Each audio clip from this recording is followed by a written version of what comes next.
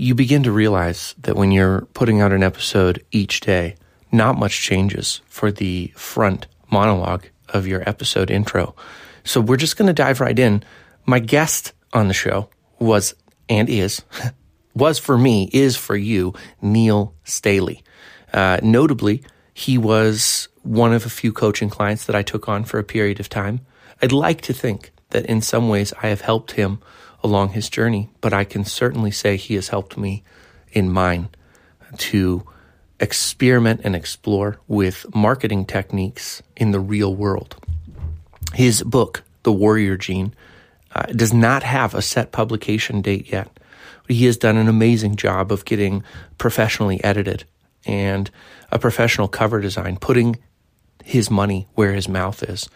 And this book is fantastic. So I do want to say I do not have permission from him to read any of his book, but I thought what better way to give you an idea of the kind of quality of fiction that he writes in case you're interested in being maybe an early reviewer for the book. I dare say he would be willing to give out copies in exchange for a fair and honest review of the book. So you'll want to reach out to him through Twitter if you're hearing this episode and thinking, that sounds like a book I'd love to read and be really happy to review. So without further ado, I'm going to go ahead and read a couple pages of The Warrior Gene, which I have in my possession, and then we will move directly from that into the interview.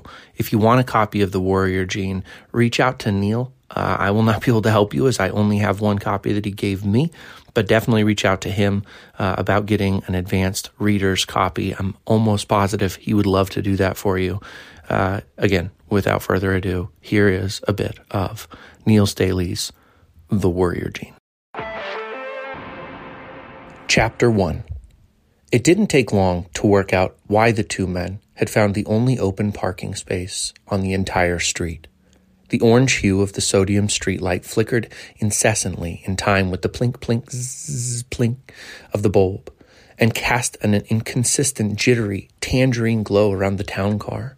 They sat inside, wearing heavy overcoats, accustomed to the practice of the nightly vigil, inside a car with the engines switched off and sub-zero temperatures pressing against the windows. Apex Laboratories was renowned in the private security sector for its fastidiousness in recruiting its personnel, and treated them with a sort of surprising degree of professionalism not usually found outside the inner circles of government security. Agent Reginald Thompson still held the faintest tinge of Barbados accent that clung on to his rambling baritone words even after 4 decades of life in Washington, D.C., most of which he had spent in the employ of the United States Treasury. His partner of 4 years, Harry Kane, couldn't have been a more polar opposite. Tall, pale, and gaunt, he passed the time obsessively filing and polishing his nails and working over a piece of nicotine gum with a slow rolling chew that reminded Reg of a lazy Californian cow on its last piece of succulent cud. "Well, you really know how to pick a spot," Reg said, reaching forward to turn up the football game on the radio and trying to ignore the constant flicker of the street light through the windshield. The Redskins were playing the Cowboys, and he wasn't about to let the hours of uninterrupted silence go to waste. "What can I say?" Harry replied in a drawn and southern drawl that was as slow and lazy as his chewing. "It takes a natural. You wouldn't have found this spot if there was a sign in flashing lights with your name on it." Reg chuckled, a deep rumbling sound that always reminded Harry of some evil cartoon sorcerer. "That's because I wouldn't have parked in a spot under the only goddamn broken light on the street that's gonna give you and me a seizure before our shift is out." A pair of car headlights appeared farther along the street. Harry stopped, filing his pinky nail, and looked up. The vintage Camaro pulled up to the curb just shy of the entrance to the apartment building on the other side of the street. The young man who climbed out shot them a look before rounding the car and disappearing inside. "That's a hell of a ride," Harry said, admiring the pristine Camaro before returning to his manicure. "Do you think he has any idea how important he is?" Reg said, keeping his eyes fixed on the building until he saw the light go on in the 7th floor windows high above. "Nope," Harry said. "Not a clue. I'm surprised that they let him out there at all." Reg nodded. "Well, Let's make sure he gets back in one piece. I don't want to be handing out my resume to the downtown mall if I can help it. The game kicked off, the thin, rasping sounds of the cheering crowd seeping through the town car's cheap speakers like a distant, echoing static. And there you have it. Sorry about the terrible character voices. I am not an audiobook fiction reader. And so, Neil, when you hear this, just, forgive me. For all the rest of you, here we go.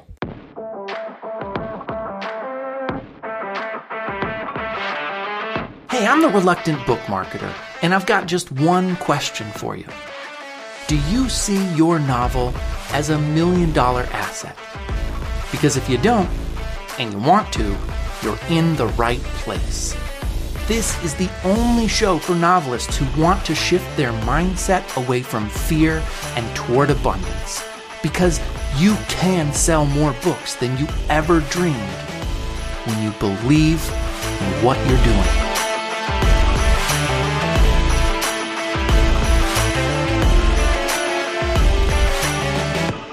Yeah, that's right. It was some time ago now. I wrote my first book in 1998. I really thought it was going to be, like you said, fanfare and trumpets when I got it published, and off I would go. And it kind of didn't work out that way. And so now I'm looking at it a little bit differently. I'm a far better writer now than I was then. So I'm just looking to see if I can address it in a different way, to not necessarily writing for the fanfare and stuff, but to see if I can get a little bit more success from that initial push at least. Sure. Talk about the process of publishing in 1998, because it's going to be very different than what we're doing today. Well, initially, I had to make lots of phone calls and write lots of letters, send lots of letters in the mail. I wrote a query letter on a typewriter and thought that was actually pretty kitschy and cool at the time. Lots of manila envelopes out and then getting them back through the door, and really just the same thing as I would do now, except in a physical mail form rather than electronic mail, and concentrating on how do I get in touch with publishers directly, because I wasn't really familiar at all. Nobody was there to say, oh, you need to maybe look for an agent or something, look for representation. I went to the phone book, I looked for publishers, and I made phone calls. Who do I send this to? Oh, you could try this person. Okay, so I'm writing notes and I'm sending it exactly as they said it, and getting them on the doormat, through the letterbox. And in the morning, I get a rejection with my manuscript returned to me with a nice handwritten or hand type or type letter. And when it did finally happen, I picked up that manila envelope and opened it, and there was a "we'd like to publish your book." So there was a real shock for me. Yeah, one morning it was interesting. And then talk just briefly. I don't want to spend a ton of time here, but talk briefly about what the process was like when they offered to publish you. What kind of contract did you have to sign? What were the promises on their side? What were their expectations of you? Where was the breakdown in the process? I would be interested to know that. So I got a phone call. It was a publishing house called Minerva, and it was based in London. And I lived in Cambridge, which is about 45 minutes, an hour north of London. So I went down there. They asked me to come down, and I spoke with somebody. It was a very impressive building, very impressive. It was like a kind of almost anonymous-looking office building from the outside, and then when you go inside, the lobby is, floor to ceiling. It was about 20 odd feet of books, library books and everything. It was very kind of bookish. And I was really impressed by that. Yeah. And they take you up to the 5th or 6th floor, and you're getting more intimidated every level you go up. So I spoke to somebody, and they basically said that they were going to be handling the whole process. And the first thing we would do is a couple of rounds of edits, and that I would be working with an editor, and went back and forth with that, several trips down to the office. I would carry the manuscript back with all of my edits on it. They would handle all of the promotion and placing it in bookstores and stuff. They told me which stores it would be in and when. And really, the breakdown for me started when I would go to certain bookstores looking to see if my book was on the shelf, because that's what I really wanted to see. That was my validation. My book is on the shelf next to an author that I might recognize, So that didn't happen. Even when I was like, hey, you told me it was going to be in this bookstore. Funnily enough, they told me a lot of the bookstores it would be like in train stations and airports and stuff, places like that. And I was okay, well, I'll go look. Didn't find anything. So then I started to receive, I suppose obstacles were put in my way. I was getting less callbacks and things like that. And it wasn't really sinister or anything. I don't think I was being ghosted or anything like that, but it was harder to have those questions answered. So when, eventually I did get hold of somebody and they said to me that they were selling the books, the publisher was being sold to another company. And they asked me if I wanted to buy the rights back for the book, because the contract, obviously, they had sole distribution rights in the UK and Europe. So I basically said, yeah, okay, I'll argue the fact I want my book back. And at this point, I was thinking about making the move from England to California, where I am now. So it kind of worked out well in that way. But it literally was a moment where they said this was going to happen and this is where my book would be, and it wasn't. So that would have been, I can only partly feel the sense of heartbreak because I've not had that specific situation happen to me before, but to have crossed so many different bridges and overcome so many obstacles to get to that moment would have just been really crushing, I think.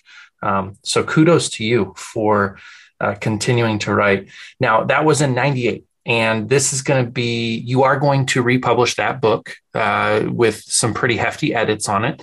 And then you're going to be publishing a new book as well.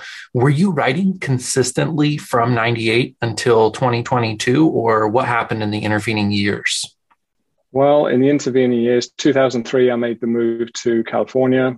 I met a lady and we got married, and we had a son very early on. 2 years old, he was diagnosed with autism, and that took over everything. That took me a long while to get over. I'm not going to lie. I kind of mourned what I thought was going to be the loss of my life, and at that point. But I went through that and got over it. But really, writing wasn't on my radar because I didn't feel like I had the energy and the time to to put into it. So it did wait for quite a while. But then around about 2000. What are we at now? About 2013, I started this notion of, okay, I'm going to rewrite the original book and the sequel to it. It was originally planned as a 3-book series. And also came up with this idea for a new book, which I, experienced the same thing as I did with the first book. I sat down to write with a title. I came up with this title and I sat down and it just poured out. And that was the new book. So from that moment there, it was a case of let's do the querying and let's do the running edits as I'm doing all of that, and let's try and really nail down the query letter and pitch it. And while I'm writing, I was trying to kind of juggle those balls, but there never really seemed like enough hours in the day, and I'm having a full-time job and I've got part-time work, and I'm with my son and everything. So now I have a lot more time. Well, not a lot more, but I have more time to dedicate to writing and all of the peripheral stuff as well. It's not just sitting down and tapping a keyboard, unfortunately. Yeah, absolutely. Yeah. And you and I have had a handful of different conversations, somewhat back and forth over Twitter messages. We've jumped on the phone a couple of times, but yeah, there's so much more to writing than just the actual composition, the editing, and the rewriting that you do. There's the marketing element of it and trying to position yourself before you even publish the book to be in a good spot when it comes time to hit publish. So 2013, you start taking things more seriously. A couple of things I want to recap that I think are really important to just highlight and think about is, one, that mindset of mourning, like having your kid finding out that he's diagnosed with autism and feeling like everything's about to change. For one, I want to relate with you and anybody else who's listening and has had this experience. The first time I had a kid, period, It was that same kind of feeling of like, oh, my freedom is gone and it's never going to be the same. And I've lost out on all of the hobbies and the fun that we have. And there's this, I think, I don't even understand the reason behind it, but a lot of people will talk about children being the apple of their eye and it's all good and kids are the best thing that ever happened to them. And I love my kids and I can't imagine life without them, but they're not the best thing that's ever happened to me. My wife, for one, is the best thing that's ever happened to me, but my writing existed before all of them. My desire to do that existed before them. And so if you're a person who has the mindset of like, hey, I love writing and I love what I'm doing, it's okay. That's good. You should love it. And there's nothing wrong with you. You're not a defective person. You don't need to go to therapy to overcome your love of writing, to be more devoted to your family. You need to take good care of your family and love them and all of that kind of stuff, as long as it's a healthy relationship. But family is an addition to the person that you were when you came into it. And so I just wanted to affirm for you that I understand at least a piece of that feeling. You and I both actually have kids on the spectrum. From the little I've gathered, mine are probably not as high needs as yours, but certainly high needs. And that as well can be really challenging to feel like, is it okay to have an independent life? Yes, I would say absolutely. And I think it's in some ways more essential for, parents of kids on the spectrum and kids with special needs to have an independent life, or at least, to be able to set aside some really valuable time for themselves. So, it goes without saying. I don't think I'm original in saying that. I'm echoing many people's thoughts and words in saying that. But I've found that what I do in that special time, if you like, that alone time is what contributes the most to my sense of well-being and my sense of balance. And that is writing. I've tried many things, and I've gone and tried shooting and shooting ranges, and I have a motorcycle, and let's just go and ride a motorcycle. And that's fine, but it's very transient.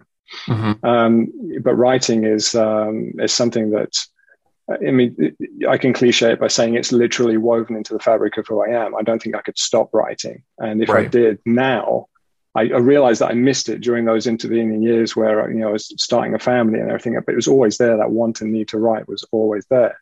But allowing myself now the time to really focus on it. And I've got the support around me now to say, hey, why don't you, instead of doing what you're doing now, which might be just running around the house feeling like I need to be busy and doing something and organizing something or cleaning something, why don't you just chill and go and put your headphones on and sit down and try and create for a little bit? And and that's really important. So yes, you can, and yes, you should. Yeah. And then I want to dive into starting to talk about the marketing mindset that you have, what you want to accomplish, and all of that.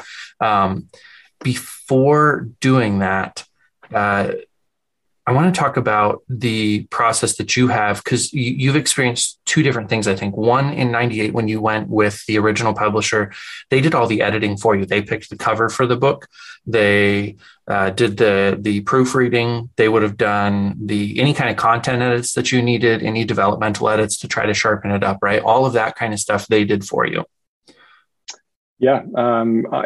At the time, I was a graphic artist anyway. I've been a graphic artist professionally since I left school. So I did say I kind of want, some input in that. And they did let me, have quite a bit of say in the cover, but really that was it. And everything else, I was just being kind of pulled along for the ride, so to speak. I didn't really have a lot of say, but the edits that, were literally sitting down with somebody line by line, let's look at your notes, and lots of sticky notes and, the red Sharpie and all of that. So going back home and then going through it. And one thing that really helped me, the editor there was a very nice guy. And I'm ashamed I forgot his name, but he said, if you really want to look grammatically at your manuscript and catch everything, read the manuscript backwards. Yes. Last page to first. Yep. So I did that, and I caught so much stuff. Yeah, I did do it. It's a real struggle because your mind wants to get into the flow of the story. Your mind wants to kind of go where it's taking you, and you can't. It's not really making sense. And I found myself saying, I'm going to just do chapter at a time. I'll read the last chapter. No, you can't. You can't do it. Yeah. You want to get into it. just technically speaking, are you reading one paragraph at a time? Are you reading a paragraph and then going back a paragraph? Or are you literally like scanning with your eyes to find periods and then reading sentence and then grabbing a sentence and then grabbing a sentence? I just did it page by page. I opened it at the last page and I read that page to the bottom. Gotcha. And then went to the next page. The next page. Okay. And it did make sense, obviously. At least my brain was saying, okay, this sentence needs to be structured like this. Okay, but there's a comma that shouldn't be there. It was allowing me to concentrate more on the format and the structure of the writing rather than this is where the story's going, what's going to happen next. Yeah. So that was good. That worked out well. That's cool. Yeah. I know people who, not while recording their audiobooks, which I've recorded the audiobook to my book that's coming out, 7-Figure Marketing Mindset for Novelists.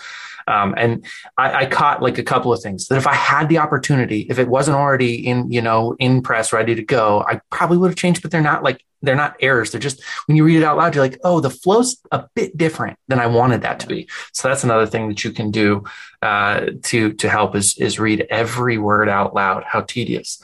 The reason I asked that question is to try to set up the conversation a little bit about self-publishing and the editing process, because I think for me, the biggest issue I see right now with authors is trying to push the publish button without paying for the edit. So I want to hear, and if you went forward without paying for editing, that's totally fine. I just want to hear exactly where you're at with your process of your new book. Did you pay for an edit? If so, why? If not, why not? So I did pay for an edit, and it was invaluable, I think. I did run through it myself. I did the back to front. I did all of that. I looked at it. I was pretty secure with it, from a story standpoint, from how it was written. I cut about 25,000 words out of it after the editor had taken a look at it, because there was a whole section of the book Beautiful. Where they just said, this isn't really maintaining the agency of any of the characters. It'd be great in the second book as a flashback, maybe, because it sort of sets the scene with a certain person or the background or whatever, but it's not propelling the story. Yeah. So those are the things I would have been blind to that the edit really, really helped with. So great. I would do that on every book. I would definitely encourage people who are thinking of self-publishing to pay for the edit. Otherwise you'll pay for it in some way that you don't want to later on, I'm sure. Yes. That's a beautiful clip right there. I want to use that clip as I'm getting ready to promote this episode, because if you don't pay for it now, you're going to pay for it later. That's exactly right. Okay. So the hardest part and the thing that you can't pay for, this is where I think that most authors are, and I just said editing is a huge thing. So this is the worst. And it's that authors think that either they can pay for this element, or that they are doing enough, or that it's some combination of luck that creates a viral selling book. None of those things are ultimately true. You cannot pay for this. And it's not luck. Now, there are moments. I mean, people would say that luck is when preparation meets opportunity. And in that way, I would agree with you. If that's your definition of luck, we're good. But it's ultimately the amount of energy and effort that you personally are willing to put into the marketing of your book. So you're getting ready. You've got your cover designed. Yep. You and I actually talked about that on some phone calls outside of this podcast. You've paid for your edit. The book is ready to go to press. Now we're starting to talk about how do we find your reader and how do we make a one-on-one connection. You can feed back to me some of the things that you and I discussed, but talk to me mostly about what's worked for you. Where are you feeling you've connected with your reader, and how clear are you on the vision of who's your ideal reader? So really, Twitter has been a bit of a revelation for me. I'm very late to the party with Twitter. I had you and I discussed this as well, because I was asking how to get the best out of that as a marketing tool and as a way to connect with potential readers. And I think because I was so late to it, Twitter kind of recognized me as somebody that has had an account for a long time, but you don't do much. So we're not going to help you out at the moment. Yeah. Let's prove yourself, and then, we'll start feeding you more people, or however it works. So Twitter obviously is something I'm getting far more used to, and I see it as an immense resource, at least to garner the kind of reader that would then maybe talk about your book to other people, and talk to you, talk about your book and you as an author to groups that they might be a part of, and things like that. I'm at that stage now where, as you said, I'm ready to press that launch button. Everything's pretty much ready to go, but I do not feel like I've put anywhere near the effort and energy and the resources into laying that kind of foundation to give me the best step forward as I can, as far as making people aware of it. That's my biggest thing. Like, how do people know where I am, who I am, and what I've written, and making them sort of interested in reading what I've written. Yeah, that's the thing. Those are the questions that I have, and so my strategy initially has been connecting with people who I see maybe follow people that read the kind of things that I've written. Yeah. Which in itself has been a bit of a minefield, actually, because I'm one of those. I'm sure I'm not alone. I'm a writer that, someone says, "What genre is your book?" I'm like, "Well, it's a thriller, but it's a horror. It's a supernatural thriller horror." And is it kind of an adventure, action adventure thriller, supernatural horror? And where do I go with that? And so, putting those obstacles in my way has not helped me at all, and overthinking that. So, I think trying to find that narrow focus on where is my reader, how do I get them, and how do I get them interested in reading my book? That's where I need to be. Yeah. For anybody who listens to the podcast quite a bit, you can't really get through an episode without talking about Stephen King. So this is the obligatory let's talk about Stephen King moment in the podcast. Try, just as a mind exercise, this is off the top of my head, to categorize the genre of the book, The Stand. What genre is The Stand? My initial thought would be it's a horror novel, but that's because you said Stephen King, so that's obviously implanted into my brain. The whole King of horror thing. Yeah. But then when you start to break it down, is it speculative? Is it otherworldly forces being manifested in our own world? So that makes sense. Yeah, you've got a devil character. Exactly. Yep. Exactly. You've got a devil character. So. Then there's good versus evil, and there's lots of suspense. Is it a suspense thriller? So now I'm trying not to answer your question by answering all the things I think might make it an answer, but it's to me, it's probably a suspense horror novel. That would be my take on it. But if you have an answer, please let me know. You know what? I don't. And I think that's actually part of the mind exercise of the question. For me, the one that stands out the most is the post-apocalyptic element. So I would think of it in terms of Cormac McCarthy's The Road, except that one is a very different feeling post-apocalyptic. And Cormac then, I think, deals with horror himself in Blood Meridian. That book, how can you not call that book horror? And if you haven't read any of these books, it's okay. I'm just like pulling from my own catalog of books that are ungenreable, in my opinion. But the author themselves stands in a certain place. So you have King being the master of horror, and you get Cormac McCarthy being sort of the heir of Faulkner. And they get their little niche, and then they get to do whatever they want because you already know them. They are the brand. It doesn't matter anymore what genre they write. They just put something out and you're like, oh, right, Cormac McCarthy. I'm going to read The Passenger because I've been waiting for almost 20 years for another novel. Thank you very much. I'm so excited. I'm like practically bleeding from my eyes. But, that's the reason I ask is because when it comes to your novel, you're on the right road when you think about what books are kind of like it? What books evoke a similar emotion to the emotion that I want to do with my book? Where am I pretty safe in betting that if somebody liked that book, if they gave it a 5-star rating, or if they identified with that author, that they're going to connect to my voice and my story regardless of its genre? So having said all of that and set the stage, do you have any books in mind right now that you just think like, yeah, that book really resonates with mine, or vice versa, technically?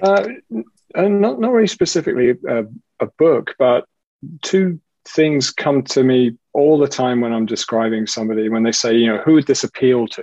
It's this thing that you often put in a query letter. You'll put, it will appeal to fans of this person or this movie or this book.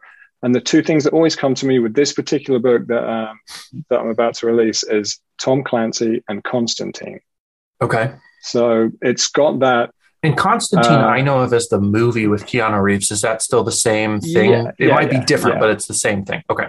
Yeah. So, yes, I should have clarified that. But yeah, Constantine, the movie. So if you think about the Keanu Reeves movie, Constantine, it's it's got that really, cool, dark, gritty, aesthetic to it.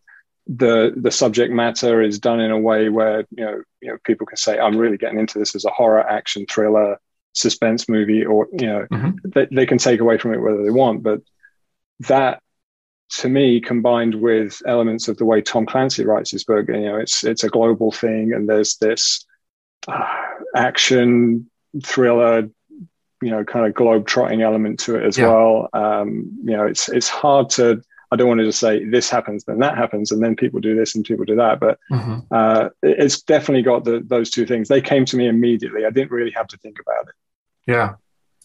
Perfect. Okay. So now there's a couple of things to pause on here. And these are things that, you and I maybe have talked about to some degree, but we're also performing for everybody who's paying attention to this conversation. There is a small challenge that both you and I will face when trying to reverse engineer from this perspective, you with Constantine, me with Groundhog Day. So the novel that my agent picked up and was shopping, it was The Big Sleep and Groundhog Day. And Groundhog Day is a movie. So people who love Groundhog Day might not love my book simply because not everybody who watches movies reads books. Same with Constantine. Not everyone who loves that movie will love your book simply because they don't read books. Sure. And that does create a level of challenge, but it also is a hidden asset in that movies are better at conveying feeling more richly than books are. And that's because of speed. Anytime you pump content into your brain, into your processing faculties faster, you create more intense explosions of feeling. So you have a better sense of the feeling for your book than some people will who have only picked comp title books. With that in mind, you started to talk a little bit about that kind of like that dark, gritty feeling of Constantine. Try to distill the emotion for me a little bit more to where it is no longer attached to genre words. What's the feeling you get when you watch Constantine? The feeling I get when I watch Constantine is, honestly, it was one of those movies where when I went into it, I first heard about the movie. Constantine is based on someone said to me, it's based on a graphic novel, and it's angels and demons and God and the devil and stuff. So I went into it thinking of God, the devil, good versus evil, very kind of clear. That was a very clear image. What I took away from it was how they managed, in making that movie, was conveying the struggle of the character, was conveying the world actually around. I was going to say the world that they all lived in. You don't actually see a ton of it. There isn't a lot of scene and world building going on in that movie. It's very, very character driven, and I really like that. And it's very cool. The way it's shot, the way it's lit, it's very cool. Very punchy. Temperature wise, like cool temperature wise. Yeah. There's nothing warm and fuzzy when you're watching that movie, So but there is like the difference, sorry to interrupt. The difference would be like John Wick is a hot kind of a filming in that they actually use a lot of explosive, fiery imagery, but you're talking about Constantine having more of like that cold, almost like ice blue sort of toned down. I would say more it's less tactile than that. From a visual standpoint, it came across as a feeling. It's a very toned down, cool movie from a feeling. Restrained, yeah. And I think it forces you to kind of really acknowledge what's going on with the people in the movie and the characters and the subject matter. So I came out of that movie going, wow, there were so many things to unpack from it.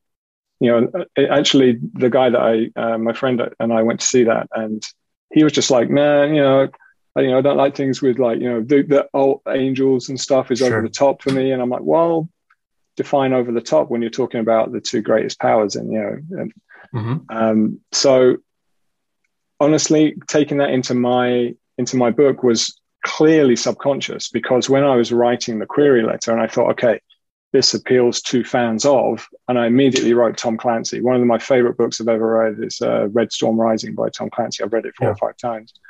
Clearly I have elements of that and that kind of structure in my book. But the second thing, when I put Constantine, I didn't even think about writing it. It just came out.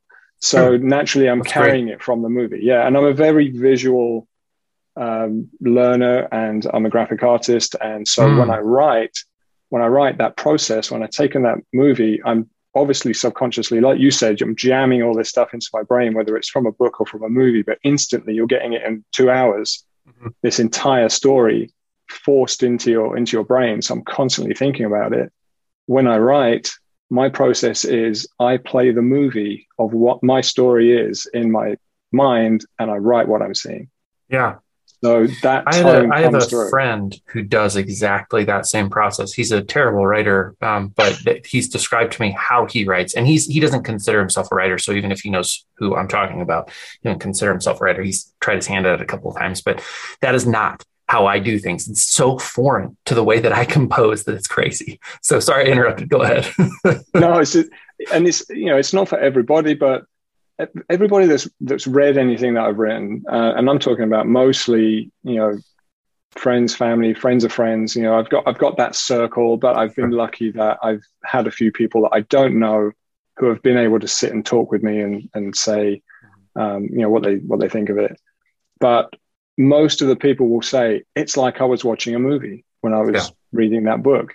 And I guess maybe my form of description or however I want to do it, my pacing, however I try and do that, I don't sit and consciously think I need to pace this scene like this. The scene comes out as it is because I can see it.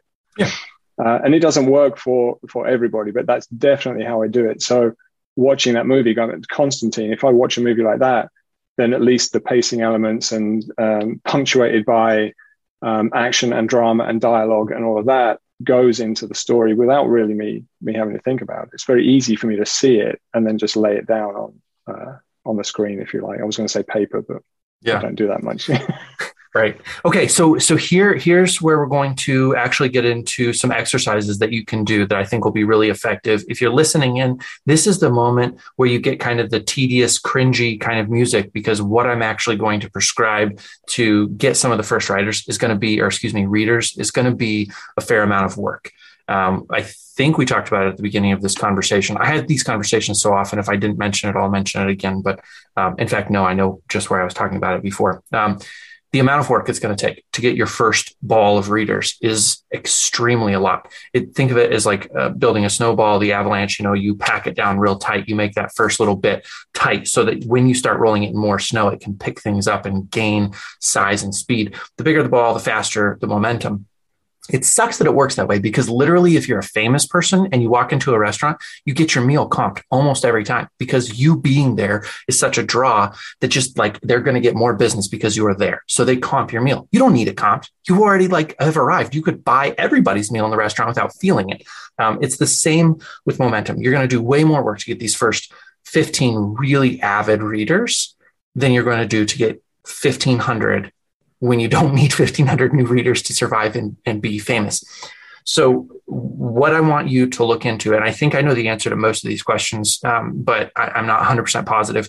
One, find a fan group on Facebook. Even if you're not active on Facebook, find a fan group for Constantine. I'm fairly certain it exists, that there's a fan page out there somewhere. Every person who's a fan of Constantine has at least a small chance of liking your book. So then research one by one and see if any of them list things that they enjoy doing, hobbies, as being reading. If any of them have a hobby of reading and they enjoy that movie, they're probably one among your target audience.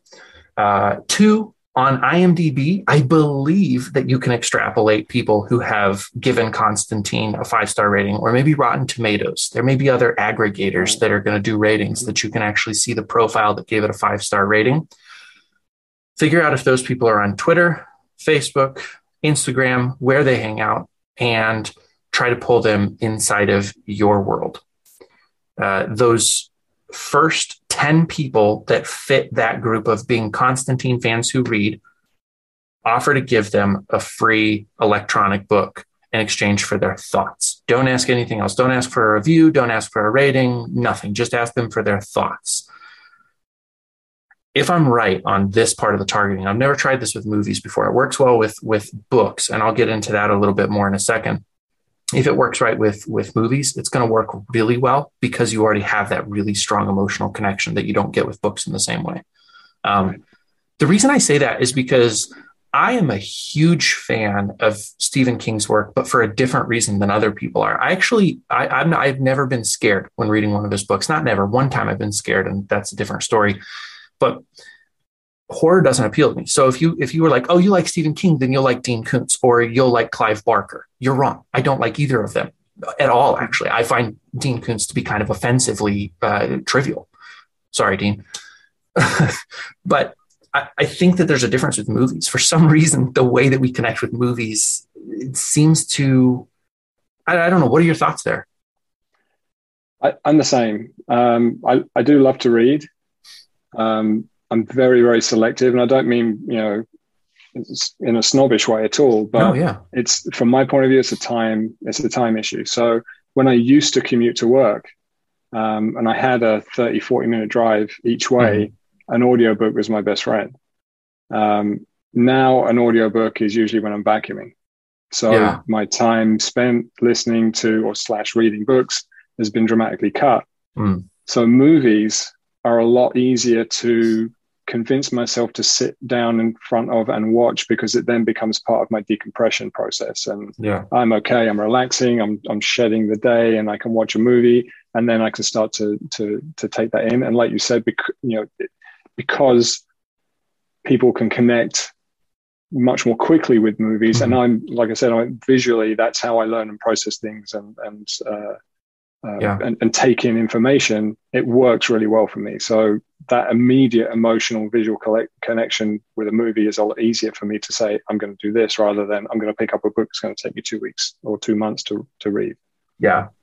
There's also the communal element that you just mentioned. Well, you didn't mention it, but you alluded to basically part of that decompressing process is you could have somebody else in the room, whether it's your son or your significant other or a friend, watching the movie with you. So you get that like togetherness time that you don't quite get the same way if you're reading. My wife and I frequently read our separate things at night after we put the kids to bed. But if we want to spend time together, it's not uncommon for us to pick a show to watch. So it's like we're still basically separately participating in some version of like entertainment. But for some reason, watching a movie together, I don't know. I mean, it's almost like I'm pitching against writing books right now, which is certainly not the case. I'm just trying to think of the. No, I know where you're coming from, but I think that movies and books are in many ways, they're indelibly intertwined. There's storytelling in both. Yes. So visually, I love movies. Absolutely. I love reading books because I can create that world in my own mind. And let's say you put my book in front of 10 of those Constantine fans and you say, okay, can you all read my book and just give me your thoughts? And even if every single one of them came back and said, it was like watching a movie in my mind, that movie would look different to every one of them. Yes, exactly. Exactly. That's very true. And that's why I think that would be an interesting exercise to try with the movie. As far as the books go, we've had a little bit more of a conversation about this element. Going on Twitter is a really effective place to start building those relationships. You and I have talked about this. I've covered this ground on podcasts before, so I'm not going to go deeply here. But the actual author, him or herself, is a great, rich place to start finding people who at least have the partial DNA to build those relationships with. So find people who follow, in this case, oh my goodness, Tom Clancy. Find people who follow Tom Clancy and just start interacting with those people, trying to get them to follow you back. It shouldn't take too much on Twitter. You can do the same thing. Find fan groups on Facebook, on Instagram. Join those conversations. Be among those people, because they're going to have some of the right elements to be a fan of your book. Where you really find a gold mine, and this is true more so for books. I've never tried it with movies and books. I'm sure there's a way, and I'll think through it. But if you know 2 or 3 books that all kind of fit your book, if you find a reader who liked all 3 of those, you have hit the gold mine. You've triangulated. You use that as a tactical weapon. Phones can do it. It's the way that police are able to trace phones, is they're pinging off of multiple points. So if one person likes 3 books that all describe your book, I guarantee you they'll like your book. And that's where you've now found a fan. They don't need to follow you on Twitter. They don't need to be your friend on Facebook. They don't need to be connected to you on LinkedIn or Instagram. If you can verify that they like all three of those books and you can get in touch with them, you can be like, hey, I too love these books. I wrote a book that's like these. Now, if they don't want to buy that book and check it out, you just need to work on your sales, I think. Yeah, because they should at that point, right? Yeah, I think so. I think you've done all the work for them at that point of basically saying there are three things that you love. I went to the work of looking through probably hundreds or thousands of people to find you. So I know for sure you'll like it. Trust me, if it's not worth it, I'll give you your money back. At that point, maybe you do a soft sales pitch. But let's finish off real quick. I've got about 4 or 5 minutes. Talk to me a little bit about the process of having worked with me, because I think that one, I have redefined the way that you and I were going to work together. You don't need to talk about that element of it, but talk about like the overwhelm, the way that you felt about some of the first things I told you to do and how slow it's been. Well, it was really tied into this kind of trying to find an audience on Twitter. I think that was where I keep going back to. I'm not very active on Facebook. I use that to keep in touch with family and old friends and stuff, especially, because I'm living in California and all of those family and friends are still in England. So Twitter was really a thing that became instantly overwhelming to me because I thought all these people here and I have to have a voice, and I have to have a voice that's going to be heard. And then when I spoke to you, it was, you were really impressing on me doing the work to go and find the people that I can talk to then bring value to them in the form of myself and my book. Myself first. I think that was the first thing that I got wrong initially about when I go out and start promoting myself. It's not, I didn't ever say myself. I said, I'm going to go out and start promoting my book. It was all about my book. And now it's not. I have to rewire my brain and say, I have to promote myself. I am the platform because people are going to want to follow me. And then, what's Neil written and what else is coming out? And that was really alien to me. Just going out and being more social, I think was very overwhelming, and reaching out. It's like cold calling. Who wants to be, I mean, I hope there are no cold callers out there, but I've no idea how those people do that job. And it just takes a lot just to reach out to somebody. You just don't know them. Can I give you this information and hopefully make you want to buy something from me? Why would they want to buy it? I'm hoping that someone would say, that blurb on the back of that book or that pitch, that sounds really interesting, and I'm kind of into that, and I'll read it. And wow, that was great.